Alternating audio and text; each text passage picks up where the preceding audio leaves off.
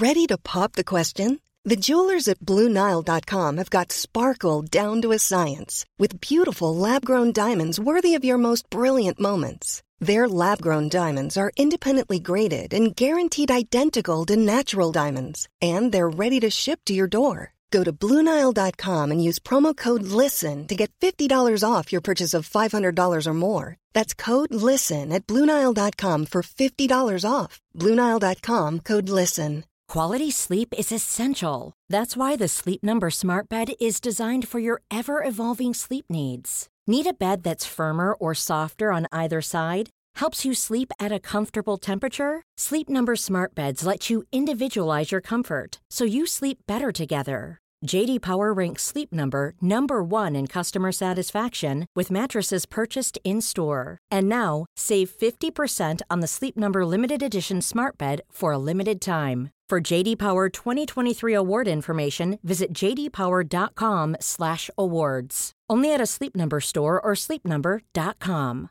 Many of us have those stubborn pounds that seem impossible to lose, no matter how good we eat or how hard we work out. My solution is PlushCare. PlushCare is a leading telehealth provider with doctors who are there for you day and night to partner with you in your weight loss journey. They can prescribe FDA-approved weight loss medications like Wegovy and Zepbound for those who qualify.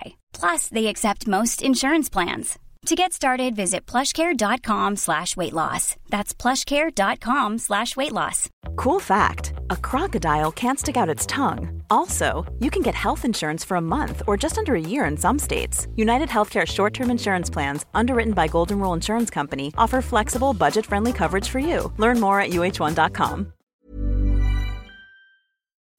We're going at it like Klopp and Dyche in the tunnel at Anfield, everybody. It's the Football Ramble preview show sponsored by Betway. It's Friday the 22nd of January. I'm Kate Mason. I'm Luke Moore. And I'm Andy Brassell.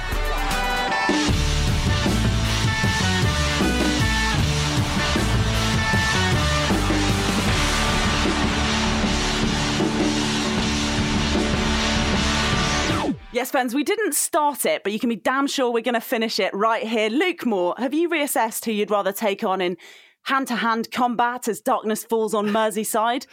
I mean, well, first of all, I want Andy Brassell to acknowledge yet again his very morose Andy Brassell name drop at the start. It's like if Andy was a rapper and he was about to name check himself coming in to do a verse, I'm not sure if I'd carry on listening.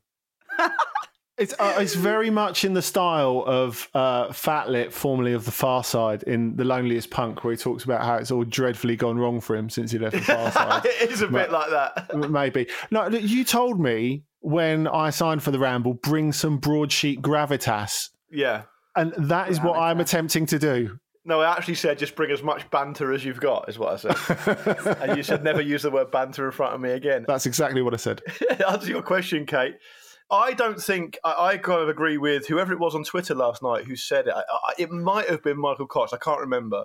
But someone said, no, do you know who it was? I think it was Ryan Hunn from Stadio who said that Dyche probably isn't as hard as people think he is. I think he's probably all bark. I mean, quite literally all bark with no bite. And I think Klopp has got a bit of the unhinged nature about him and is also quite a lot bigger. So if it were me, I would probably, if I was fighting Jurgen Klopp last night physically, it's probably going to take a lot of my energy and strength to get any kind of hit on him through all those layers.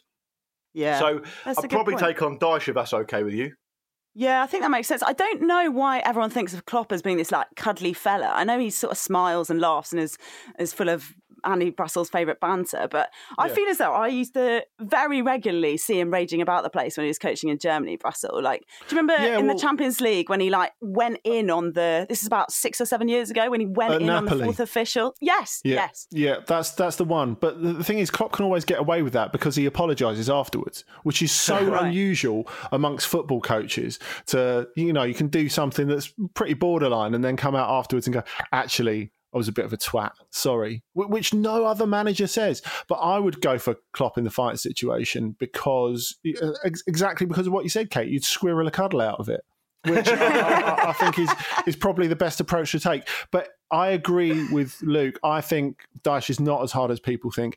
And everyone knows, if Premier League history has taught us anything, baseball cap equals hard. Yeah. The thing saying afterwards when he said, he was like, I didn't start it, but if we're not going to talk about this as Klopp, I didn't start it, but if we're not talking about it, then that's fine. And he obviously just so wanted to talk about it. Yeah, I did, to be fair, as someone who is, and people around Ramble HQ will know this probably a bit too well, I am quite fiercely competitive. Like, even when I stopped playing football with my pals or like at an amateur level, I still kind of found myself, even without even realising it, kind of making up games in the office for everyone to play and see who could win. So I am quite competitive.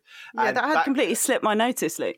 No, yeah, well, I do kind of do that quite a bit. But what I was going to say was, I did quite like the idea that it was quite. I mean, Andy will probably come on to why he didn't think it was a very interesting game last night, and because he's already mentioned that to us. But it was an interesting result, right? So the outcome was very interesting, and it was actually quite seismic if you look at the record that Liverpool had. And if Jurgen Klopp was going to be annoyed about anything, he would have been annoyed about this, and it would have been quite high stakes. And I felt like when I was waiting for the post-match interviews with the managers to come in last night, I thought we'd get something a little bit more explosive from Klopp. But we didn't really get that. But what I did like is that they had a bit of a heat-of-the-moment clash at half-time. And to be fair to both of them, they did sort of say afterwards, look, it's no problem, don't worry about it, particularly Dyche, which I have to say, without being too boring about it, set quite a good example.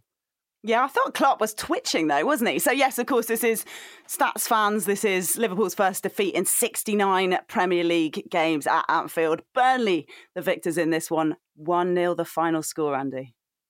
I mean, going back to Luke's point, I do wonder if the argument at half-time kind of informs the press conference afterwards, because as we were saying with Klopp before, a moment of intense anger is always followed by a moment of inherent reasonableness. And, there's nothing in that press conference that I would particularly disagree with, really. I thought it was all fair enough. He didn't seek to make any excuses or anything like that.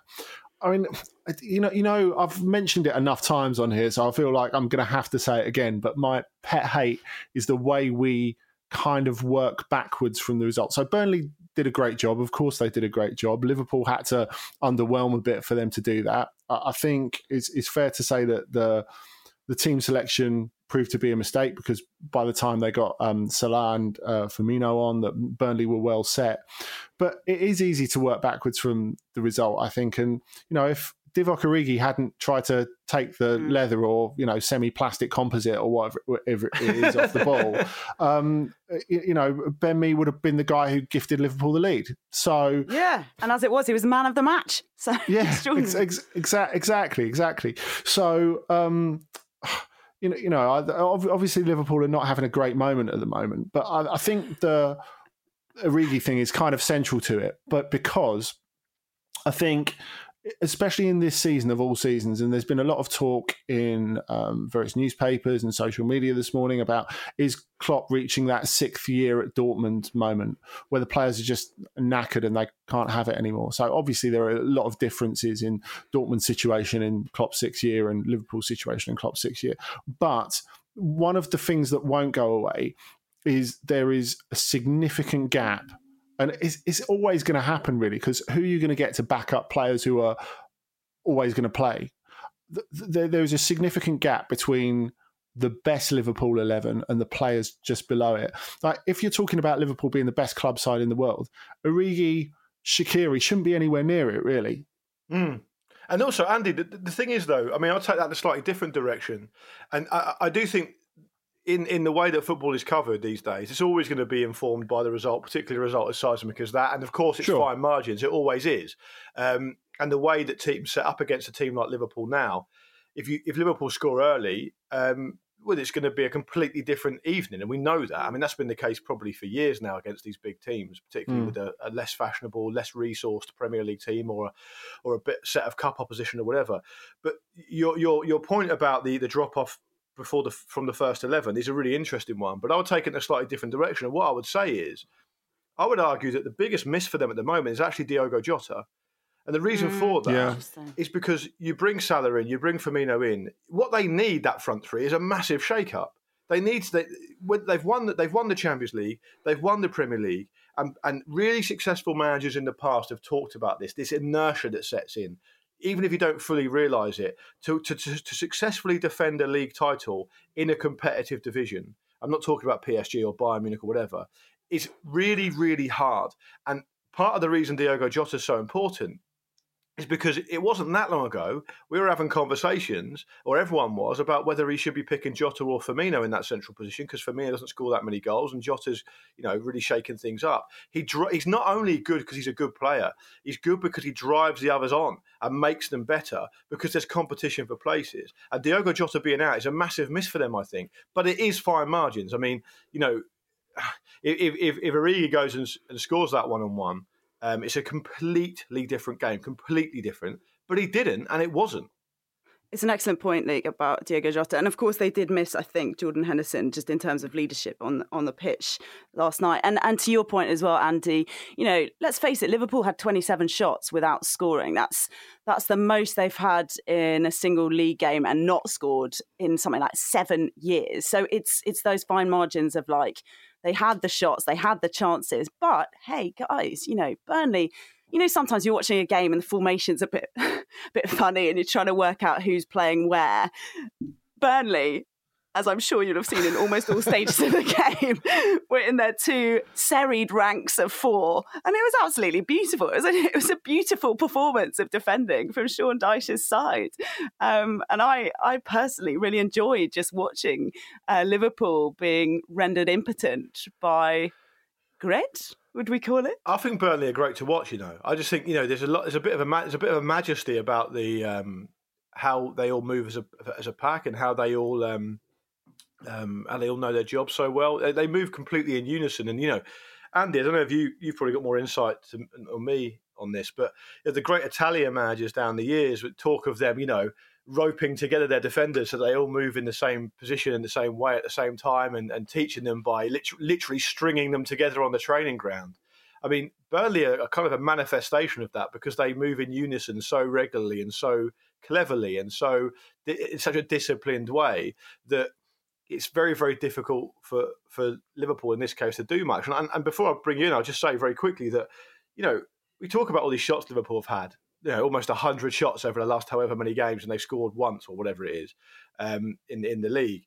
The quality of the chances they're getting, I mean, they're not amazing. I mean, the problem is, without getting too technical, you talk about the 475 crosses that Alexander-Arnold put in yesterday.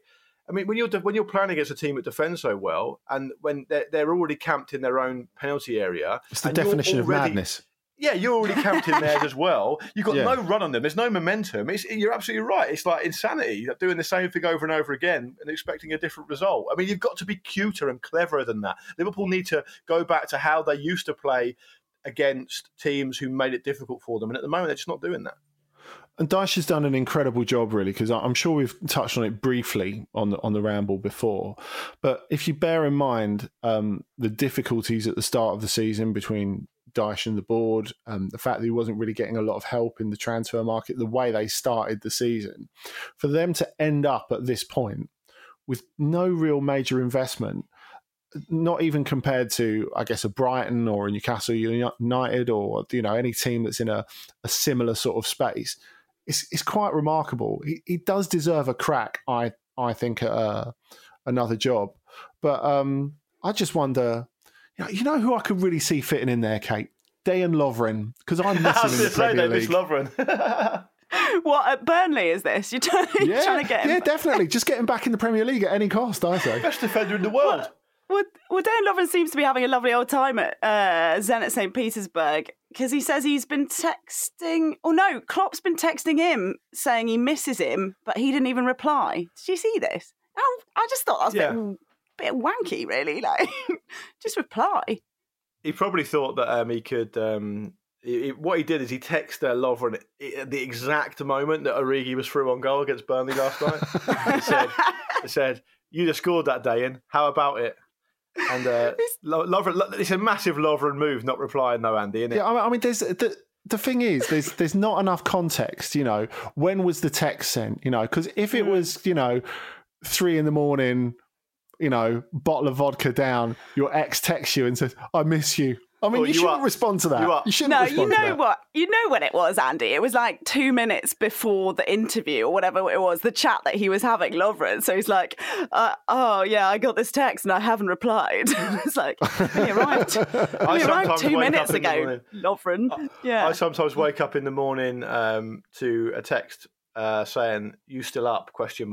Kiss from like 3 a.m, and it's from Pete. Yeah. We all do. But you keep very regular hours, don't you, Luke? That's not a lot of people know that. I'm a man of, as you know, Kate, very well, I'm a man of tremendous discipline. Well, on that note, Liverpool. Like Burnley. Quite. Liverpool need a bit of that. For them, it's only a trip to table-topping Manchester United coming up next. That's on Sunday. They're meeting in the FA Cup. Their next Premier League game is Tottenham on Thursday. So look, Manchester United, they actually managed to beat Burnley at Turf Moor fairly recently. So is that the litmus test, do you think, Andy, for whether you're a true title contender? Really? Has it come to this already in the Premier League season? I just think there's so little to choose actually between the content of those two games. It goes back to... It's bizarre, isn't it? The result being king. And I just think you can't predict a run of results with any certainty in the Premier League at the moment. So to say that, this is why Liverpool are going to fall short and this is why Manchester United have got a genuine chance, I don't believe in that at all, any more than I really believe that Jurgen Klopp was saving his players so he could properly have a go at United in the FA Cup at the weekend. No, surely not. Yeah. And we should also, by the way, just give...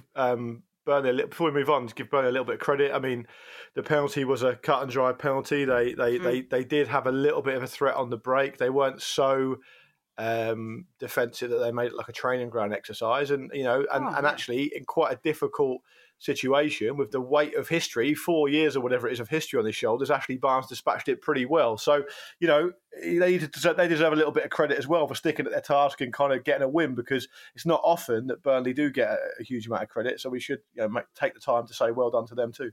They deserve loads of credit, Luke. You're absolutely right. It's been over 40 years since they've won at Anfield, and there were they didn't have as many chances as Liverpool, but they had enough chances, and they were catching them on the break, and they created the chances, and bloody hell, they got the win, and I thought it was really impressive. I really enjoyed it. Do you think that's? Brassel, are you planning to enjoy? Do you think you'll enjoy Sunday's game more or less than last night? Honestly, because it's on Sunday, I feel pretty sure that I won't watch it. Andy! There's like 400 European games on every Sunday, and I end up watching anything that's happened on Sunday on Monday. Fair enough. All right, Luke, you better field that one then. What's this? The Liverpool Man United game in the Cup? Yeah, exactly. It's at Man United, isn't it? Apologies. Yeah. Look, the last time they played each other, it was absolutely shit.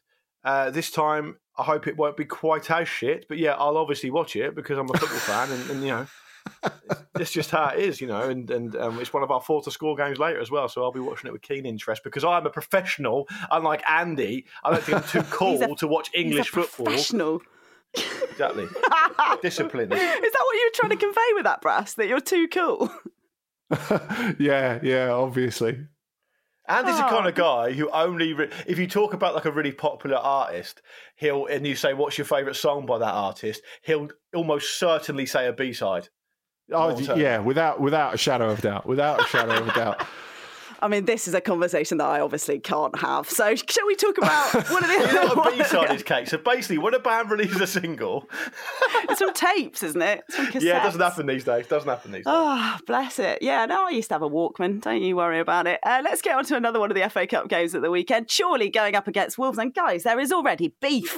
There is beef because Nuno, there was beef from 1986, which we can talk about if you want, because Chorley famously beat Wolves, and it was part of this like triple relegation situation back then where they just went into the absolute they hit literal rock bottom. To quote Jamie Redknapp, have heard Nuno's been concerned about the pitch, right? The Chorley pitch, because there's been Storm Christoph and obviously it's a non-league ground and all this sort of stuff. I don't know if it's related, but Chorley, moments before we recorded this, have just announced that their backer for tonight is Green Thumb Lawn Treatment Service. So I don't know. Better late than never. So I don't know if that's a reaction to Nuno's griping about the pitch at Victory Park. But yeah, it's good to see a little bit of beef in this massive gulf between the two sides, Lee. Yeah, it is. And I mean, Wolves have got under the radar a little bit, in my view. I mean, all the chat we've had about Newcastle in recent weeks and months. I mean, if Newcastle win their game in hand in the Premier League, they could go above Wolves. So, I mean, we do this thing when we cover football where we kind of accept certain teams as part of the furniture and maybe sleep on it a little bit when they start to have a difficult time. This is absolutely a banana skin, to use that amazing phrase I would never get tired of using. Surely gave Derby's under 8 an absolute battering last time around. It was great to see. Give those little slugs a reality check. those absolutely mollycoddled academy disgusting pinkos a reality check. That's right, Lee, because football. If Derby's first team haven't been paid this month or for December, I imagine their youngsters are doing extremely well there.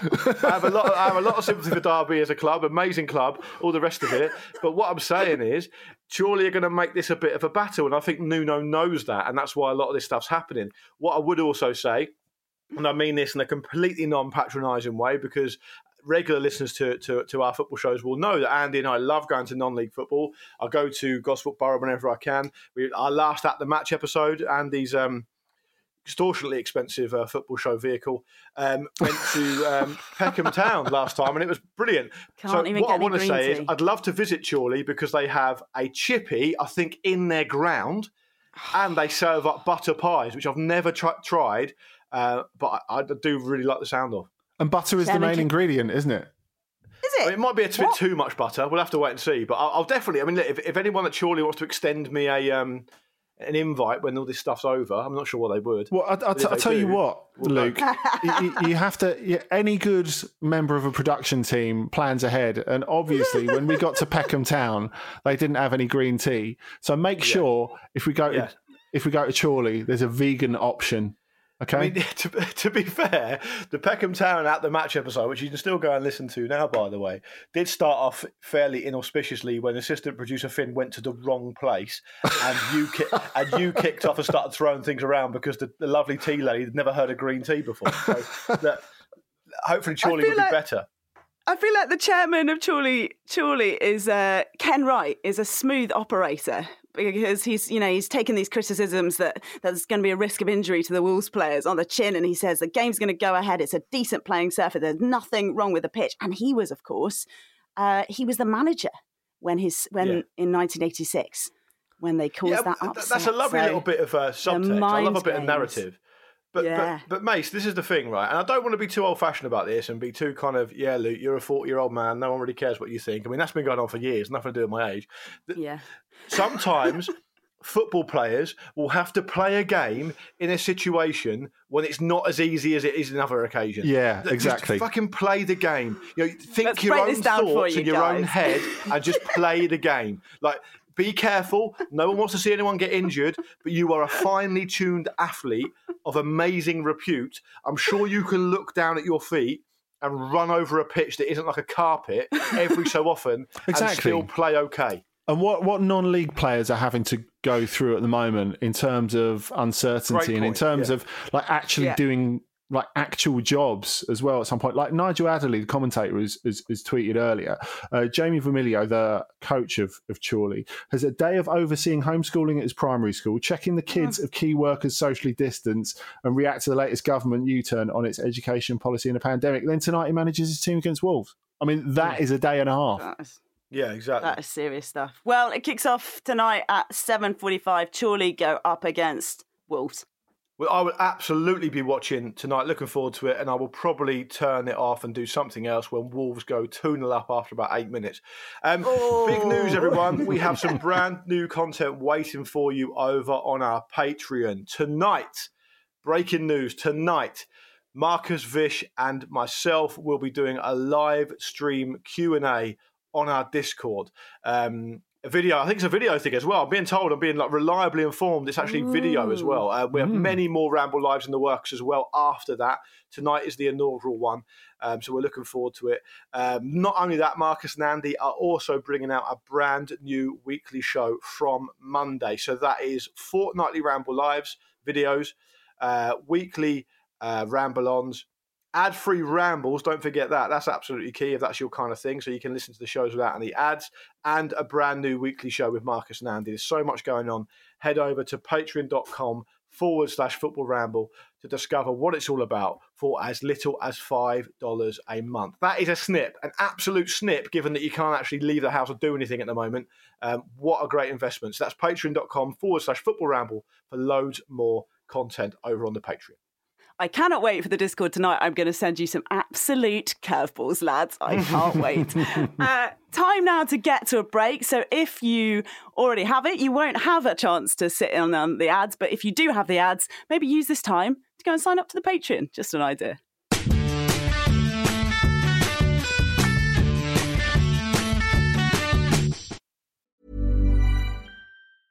Hiring for your small business? If you're not looking for professionals on LinkedIn, you're looking in the wrong place. That's like looking for your car keys in a fish tank. LinkedIn helps you hire professionals you can't find anywhere else, even those who aren't actively searching for a new job but might be open to the perfect role. In a given month, over 70% of LinkedIn users don't even visit other leading job sites. So start looking in the right place. With LinkedIn, you can hire professionals like a professional. Post your free job on linkedin.com/people today. Quality sleep is essential. That's why the Sleep Number Smart Bed is designed for your ever-evolving sleep needs. Need a bed that's firmer or softer on either side? Helps you sleep at a comfortable temperature? Sleep Number Smart Beds let you individualize your comfort, so you sleep better together. J.D. Power ranks Sleep Number number 1 in customer satisfaction with mattresses purchased in-store. And now, save 50% on the Sleep Number Limited Edition Smart Bed for a limited time. For J.D. Power 2023 award information, visit jdpower.com/awards. Only at a Sleep Number store or sleepnumber.com. Hey there, it's Michelle Norris. I'm host of a podcast called Your Mama's Kitchen. When I travel, I'm usually looking for a way to find a taste of home when I'm not at home. And one of the things I love to do when I am at home is entertain. And Airbnb allows me to do that. When I was in California recently, I rented a house that had a great kitchen. And when we were sitting around the table, we were all thinking, we're in someone else's house. Someone could be in all of our homes as well. If you have a home, but you're not always at home, you have an Airbnb. Your home might be worth more than you think. Find out how much at airbnb.com/host.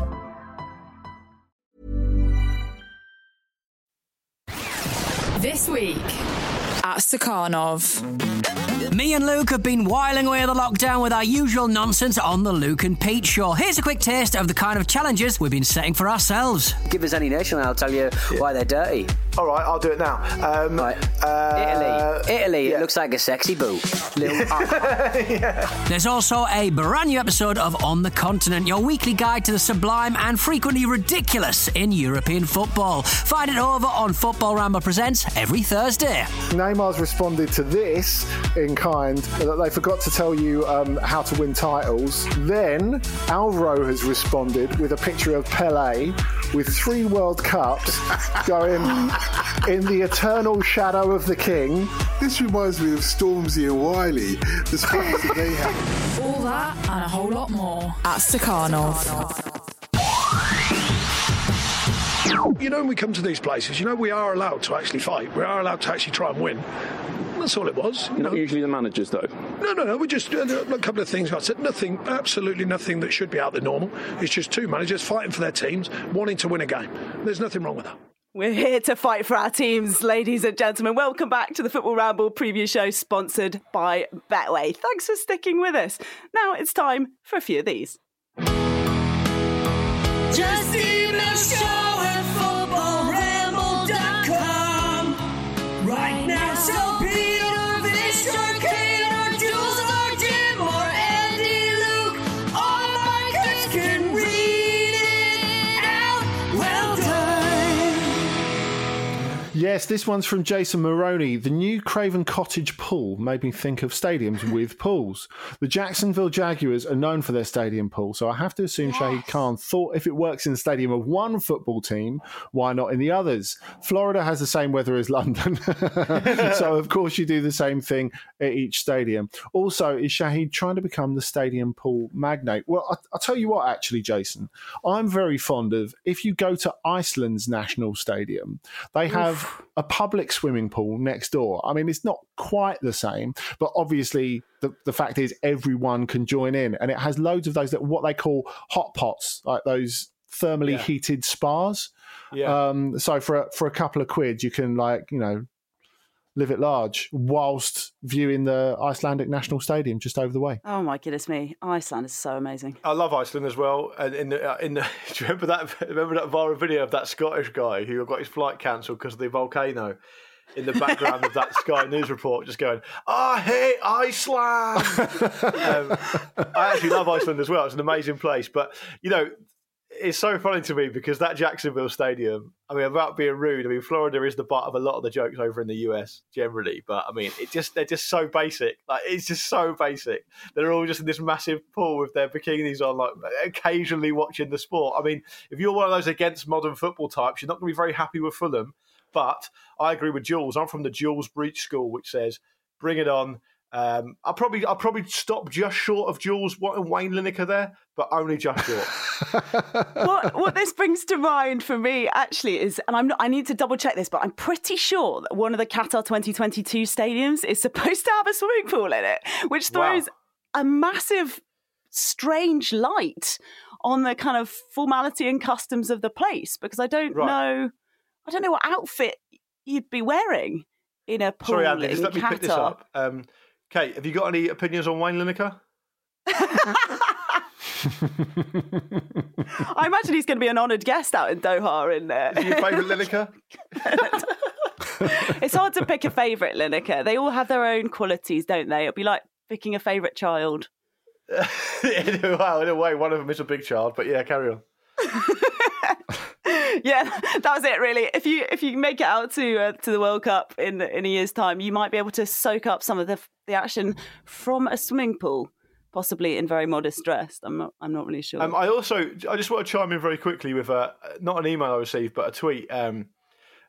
So I got a tweet late last night. I thought you'd muted everyone, Luke. I kind of have, which is why it's surprising that it came through. I just got a tweet from someone called Joey. He just said, "Saw this and thought of you." And when I clicked on the conversation, it had a massive photo of the Liverpool team from 1991 in fancy dress. Because we talked a bit about fancy dress on the show yesterday. Yeah. And, I mean, I'll share it on my Twitter. It's incredible. You've got Ian Rush as one of the Beatles from Sgt. Pepper, right? Oh, right. You've got, wow. So it's real. It's not some Photoshop thing. No, I think it's from their Christmas party in like the early 90s. You've got Steve McManaman's dressed like a, I don't know how you describe him, but like a 17th century gentleman. One of them is dressed like Elvis. The other one's dressed like the Zorro. It's an incredible effort. Someone who I can't even recognise, dressed like Ronald McDonald, and David James, a very young David James, dressed as what I can only assume is Aladdin. It's great stuff. So thank you very much for sending that in. That is a quality fancy dress Simpler outfit. time. Yeah, keep sending them in. Send us your fancy dress outfits, anything you want. We can't promise we'll read them out, but if you're really lucky, Luke might enjoy them. show@footballramble.com. And sticking with kind of FIFA and UEFA and all this sort of stuff, apparently football's coming home, friends. UEFA it's suddenly occurred to them that this current situation with coronavirus and people not being able to cross borders and all this sort of stuff, that it might be worth staging the Euros in one country, Andy, after all. Does this seem like a sensible reaction? And are you excited about Harry Kane lifting the trophy in our own back garden? Am I satisfied about the possibility of them deciding it should be held in one country and it will be done with the one that was the last to lock down and stop international flights coming in? Yeah, I'm over the moon about it. Such a cynic. Health and safety representative Brassel on the case. Let's get this absolutely right, you guys. There's absolutely no way on earth that this tournament is being played in June across all these different countries in Europe. Can't be. I mean, it's not happening. And they know that, and we know that. And what I would recommend is that they actually make some kind of plan and announcement as soon as possible to sort this out. I mean, we said on the show, didn't we? I think I was on a show with UK maybe a month or two ago saying, look, it's not happening. And England are already hosting the semi-finals and the finals, so maybe it makes sense because of the infrastructure and, in theory, the transport links and all that type of stuff. It makes sense for them to do it in England and well, I mean, maybe it might be extended across the rest of Britain as well, but it does make sense. But it's not going to happen across a load of different countries because I just don't think the continent's going to have recovered enough for it to be possible. So we have to see where we are with things like vaccinations and whether there'll be fans in attendance or whatever.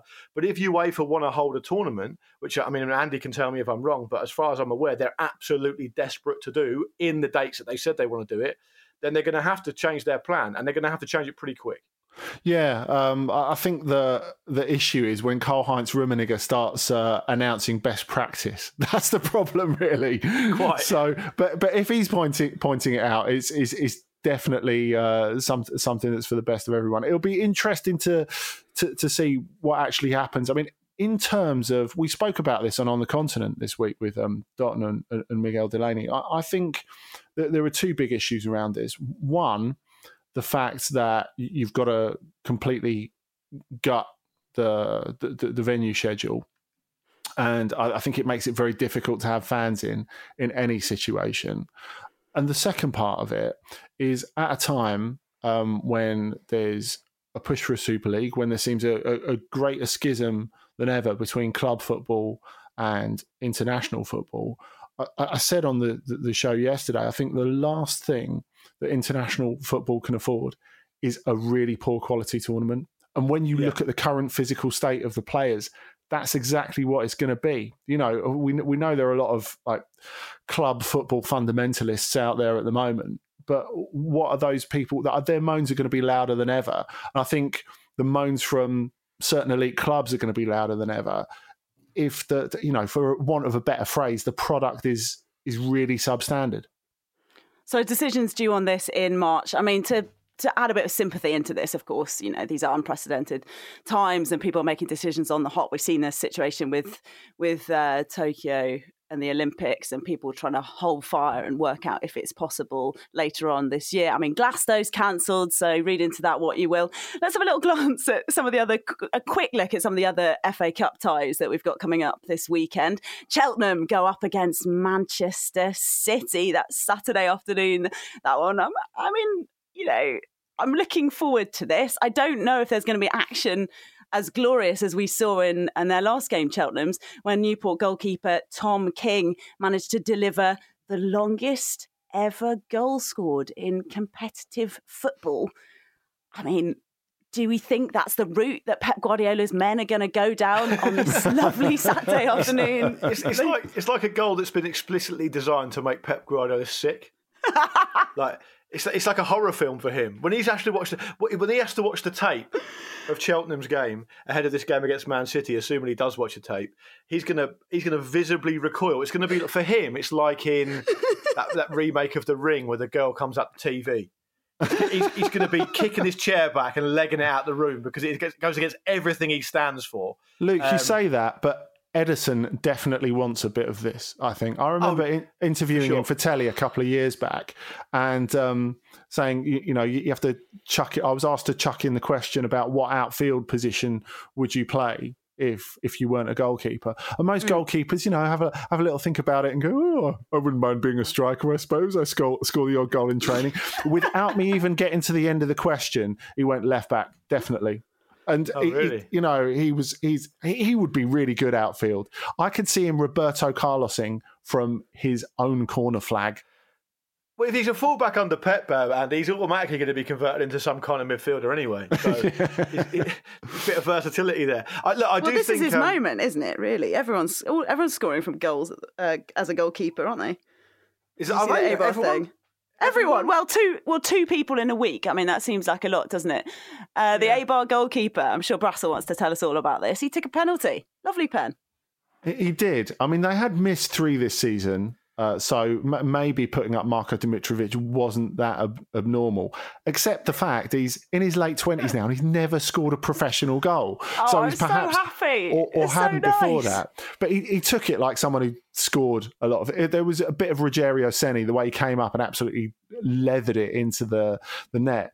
But he nearly got a goal, Dimitrovic, at the end of last season. So I guess that's, July, something like that, when they were playing away at Sevilla, Eibar, and they were 1-0 down. And he came up in the last minute and he got a touch on a corner and it was going in, but it was saved by Lucas Ocampos, the Sevilla winger, who'd scored the winning goal. But even in the days of 5 subs, they'd run out of subs. So he had to go in goal. So he not only scored the winner, but he saved a potential equaliser from the opposition goalkeeper. I can't deal with it. There's too much narrative. It's too much.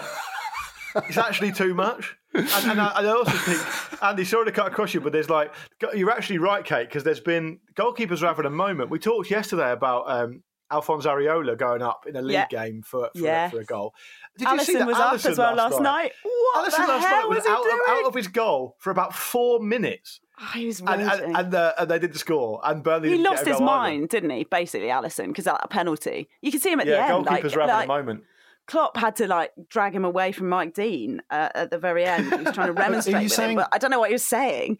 Are you saying it's like Joe Hart overcompensation? Yeah, I think Alisson trying to force the issue.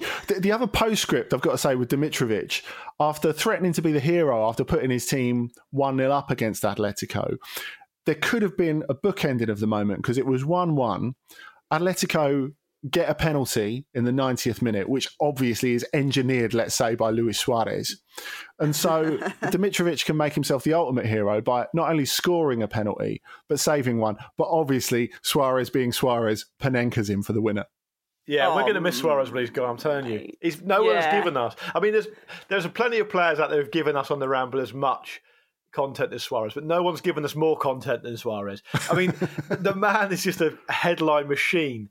And but to take it back to the Cheltenham game, I think Cheltenham are doing all right in League Two at the moment, right? And I mean, they haven't won for a wee while, but they're doing okay. They're up there. And the problem is they're playing Man City, right? If they're playing a struggling Premier League team in this season, you might think, okay, they've got a chance. But I happen to be of the opinion now, as I alluded to yesterday, that I think Man City are going to start to really hit their straps, and they're going to walk. They're going to walk the division, I think, this season. I think they might even. There's talk among some that they might even do a domestic double. I don't know what you guys think about that. They're cranking it up. Are they going to be cranking it up at the Johnny Rock Stadium? We shall see. Also, what a stadium, by the way. What a stadium. Other big games, if you like. Southampton, Arsenal, that's off the back of Arteta winkling out the mole in the training ground. And Aston Villa versus Newcastle, the Steve Bruce derby. I think I've got to tell you who I reckon is going to score in that one. Luke, so should we get to 4 to score? Yeah, let's do it. It's time for Betway's 4 to score. Entry to our friend Betway's 4 to score is free. Each week you just pick the first goal scorer in Betway's 4 selected matches for your chance to win the weekly £50,000 jackpot. Make sure your selections are submitted before the first game and further T's and C's apply. Okay. Game 1, as Kate has already mentioned, is Aston Villa v Newcastle Saturday night. A Saturday night treat. Who have you gone for, Kate? It's a tricky one because obviously Aston Villa haven't scored much, having not played much, but it's hard to pick someone from Newcastle, isn't it? So I've gone, no disrespect, Newcastle fans, so I've gone for Ollie Watkins.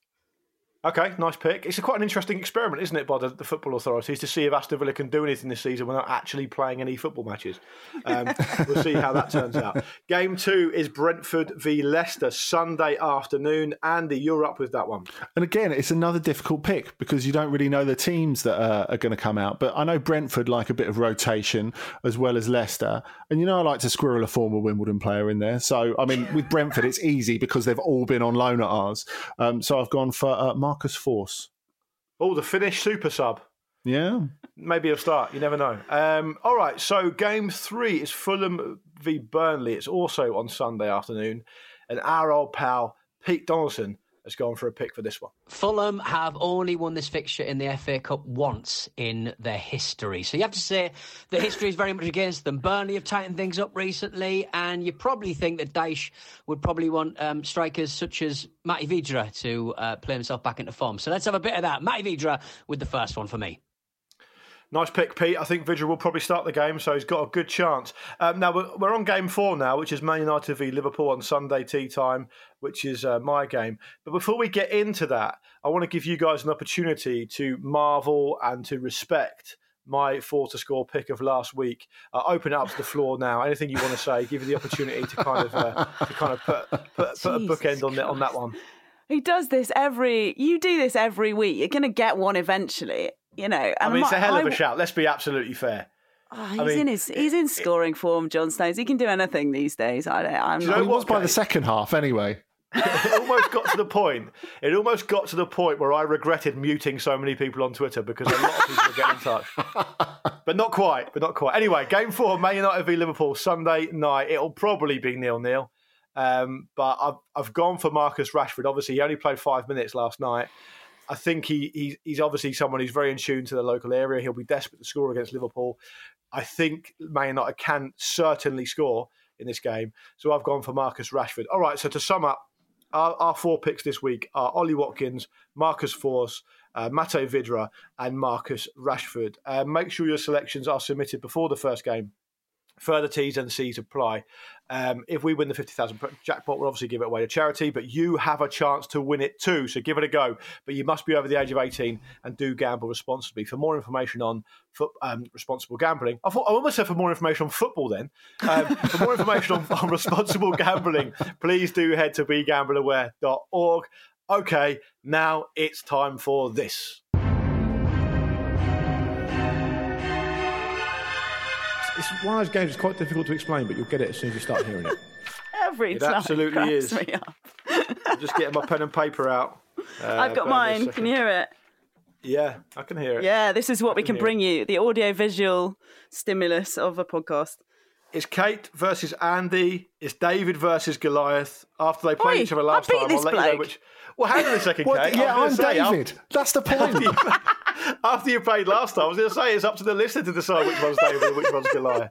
All right. So it's 5 players. I'll give you them one at a time. You bid for how many of their clubs they've played for. You can name.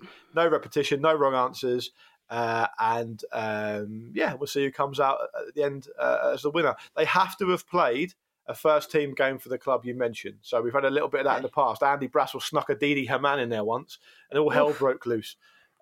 Let's not get onto the B teams thing. No, okay, fine. We're going to open that can of worms. So it's like it's the other side of a cassette, right? It's the track. Sort of. That gets released. Right. Controversially, but I'm going to stick with it, I'm afraid, because that's what the algorithm has generated. Because Kate beat Andy last time out. Yes, she did. Andy Come on. gets to go first. Andy gets to go first, though, Kate. So, is that what I want or not? Oh, right. Well, we'll wait and see. All right, here we go. So, the first player, Andy gets to go first. He's played for 6 clubs in total.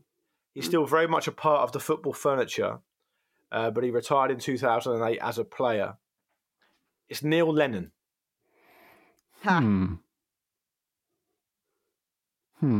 3. Okay.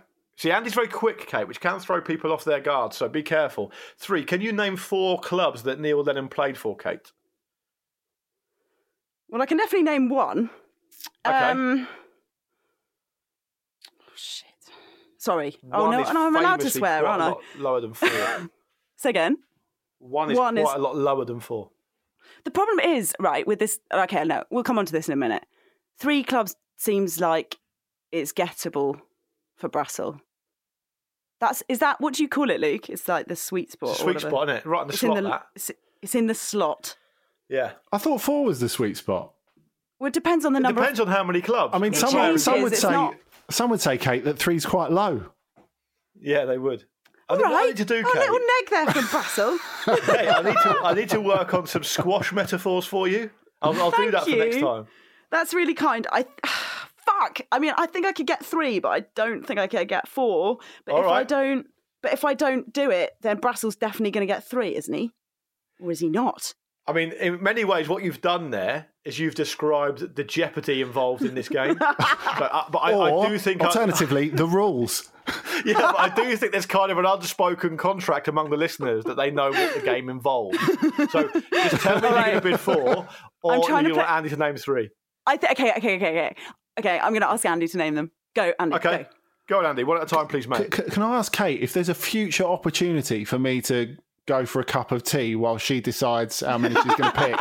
If you could tell me in advance, because I could have had 2 and a biscuit in that time. Brassel's playing for time now. I don't think he's got 3. By the way, Kate, that's a dig at me because I'm running this game, not him.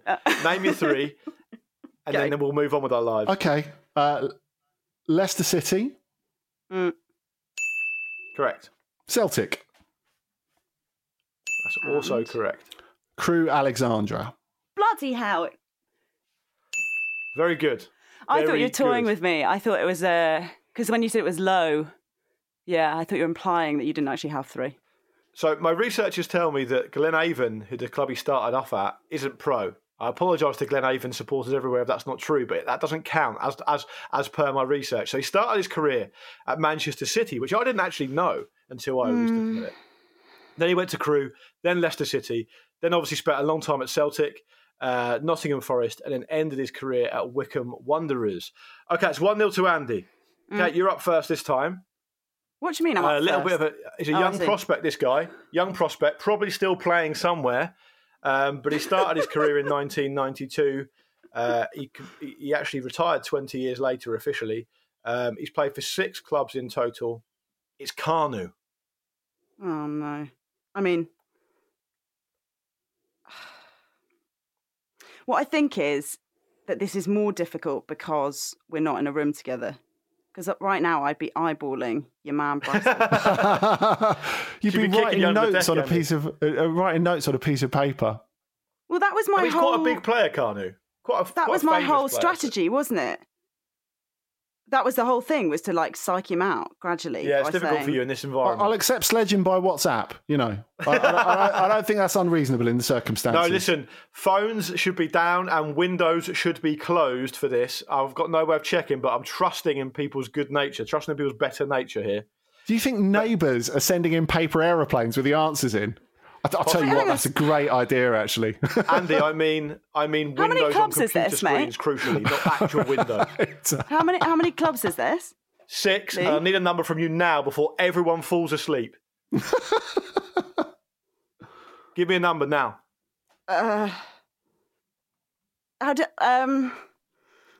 92 he was born, you said? No, he started his career in 92. Carnu, fucking hell. Oh, fucking Give me a hell. number, Kate, now, or I'm going to give the point to Andy. I'll just say 3. Don't make me do it. Brassel, say 4.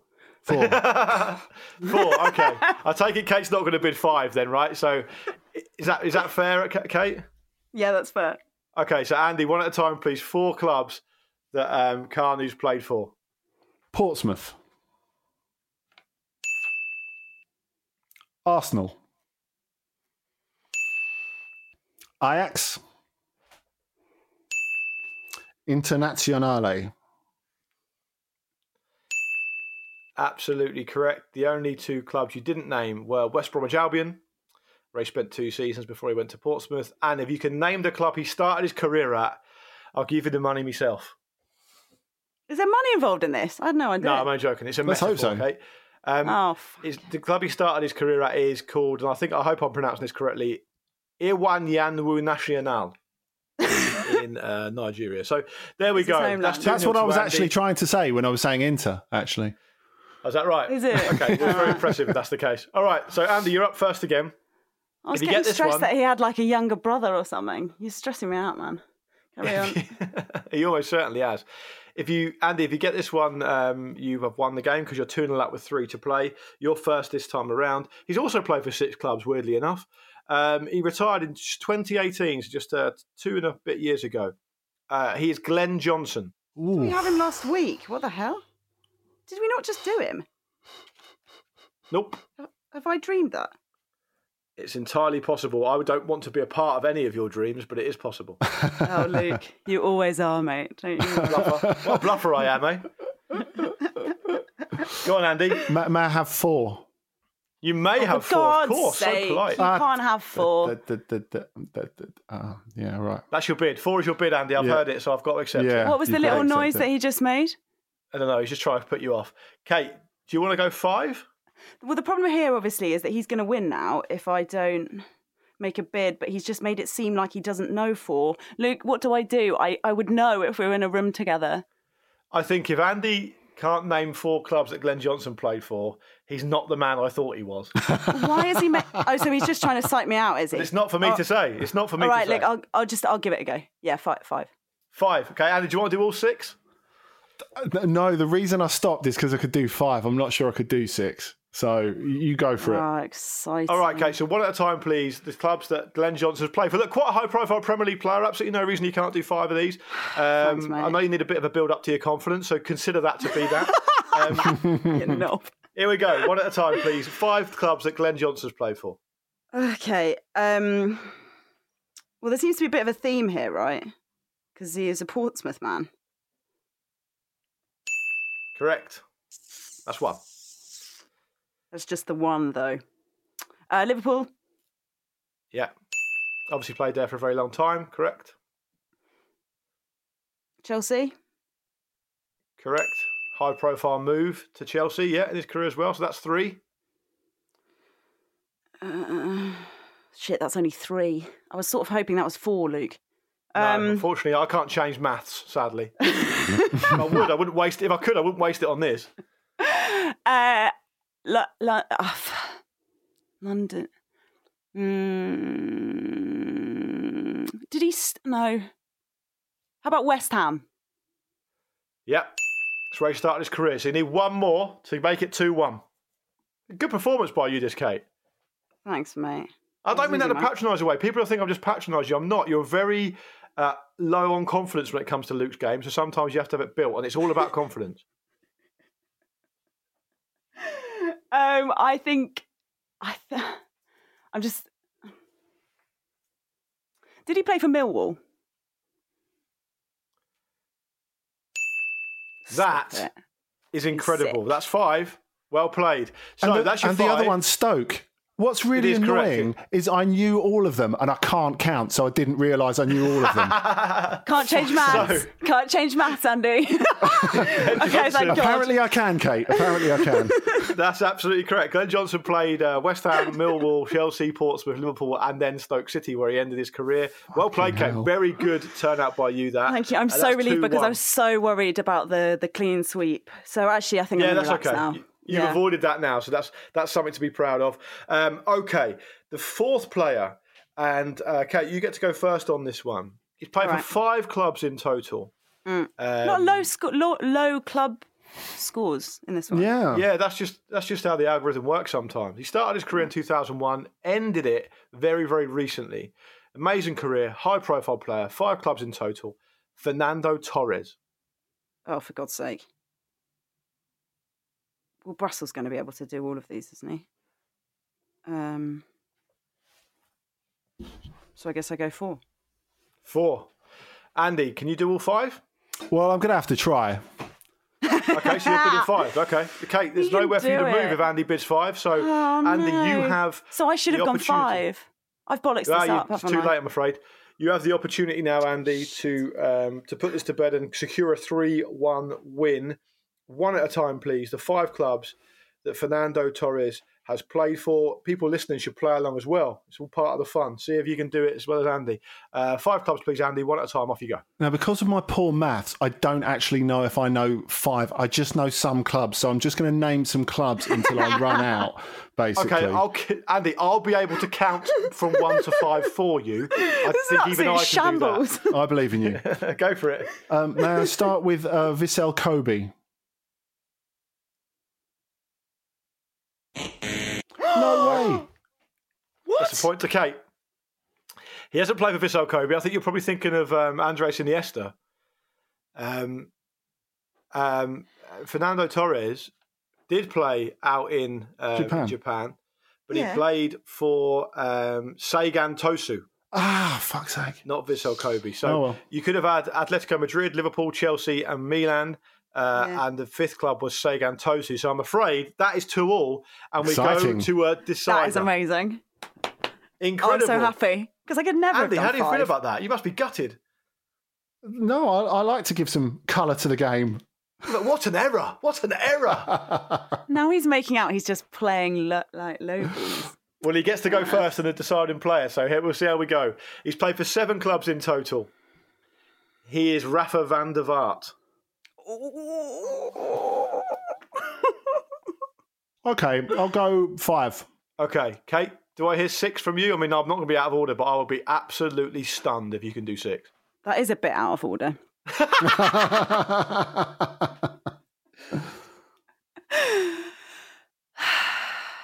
This is weak. This is weak, but I can't. I couldn't do 6. There's no chance. But it's weak not to try, isn't it? But I am gonna. But Kate, listen, Andy got it wrong first club up last time. Yeah, and I was pretty convinced that I was right, actually. Which is why I went for the difficult one first. On the other hand, you're a Spurs fan. Yes, all right. No, Brassel, go. Go. Okay, so 5 clubs, please, Andy, that Rafa van der Vaart's played for. If you get 5, you've won. And that's that. If you don't, then Kate's won, and it's another famous victory. So the pressure is as high as it gets on Luke's game. Off you go, one at a time. Ajax. Real Madrid. Okay. Tottenham Hotspur. You gave him that, by the way. I know he knew it. Oh, come on. Yeah, come on. What do you mean you gave me that? Because he said about me being a Spurs fan. It's unfair. Yeah, I really needed the help there. But let's be honest, we are not living in an alternative timeline where Andy Brassel doesn't know that Rafa van der Vaart played for Spurs. I'm sorry, but that's just not how it is. I'm not in the same room. I've got to try and fuck with him. I obviously am not doing a very good job. 2 more, Andy. Hamburg. 1 more for the win. Oh. Midtjylland. You can't do it. Andy Brassel wins. Saw that one coming. Yeah, well played. Very good, mate. Well done. So he started his career at Ajax, Hamburg, Real Madrid, Spurs, Hamburg again, Betis, Midtjylland, and played a few games for Esbjerg before retiring. So that is 3-2 to Andy. A very well fought encounter, though. Well done to you both. It was an interesting and enjoyable game. Kate, you gave a great account of yourself, but Thanks. Andy has won on this occasion. I'm really down, guys. You shouldn't make me feel so down. Like It's the first time in absolutely ages that I've won. So I would say well played, Mace. But what I really mean is you should be ashamed. Andy, have you got a message for our lineal and current title holder? No message. No message. Okay, all right. He knows where you are.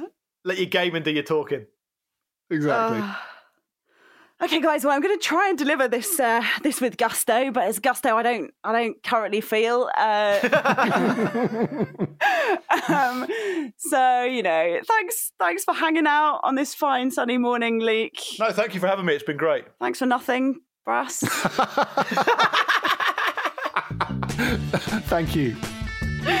And thanks you lot for listening to the Football Ramble preview show, sponsored by Betway. We'll be back on Monday.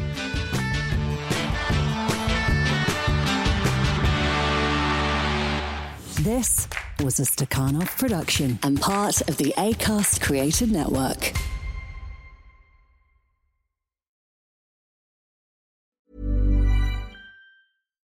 When you make decisions for your company, you look for the no-brainers. And if you have a lot of mailing to do, Stamps.com is the ultimate no-brainer. It streamlines your processes to make your business more efficient, which makes you less busy. Mail checks, invoices, legal documents, and everything you need to keep your business running with Stamps.com. Seamlessly connect with every major marketplace and shopping cart. Schedule package pickups and see your cheapest and fastest shipping options from different carriers. With rates up to 89% off USPS and UPS rates. And with the Stamps.com mobile app, you can take care of mailing and shipping wherever you are. Make the same no-brainer decision as over 1 million other businesses with Stamps.com. Sign up with code PROGRAM for a 4-week trial, plus free postage and a free digital scale. No long-term commitments or contracts. That's Stamps.com. Code PROGRAM.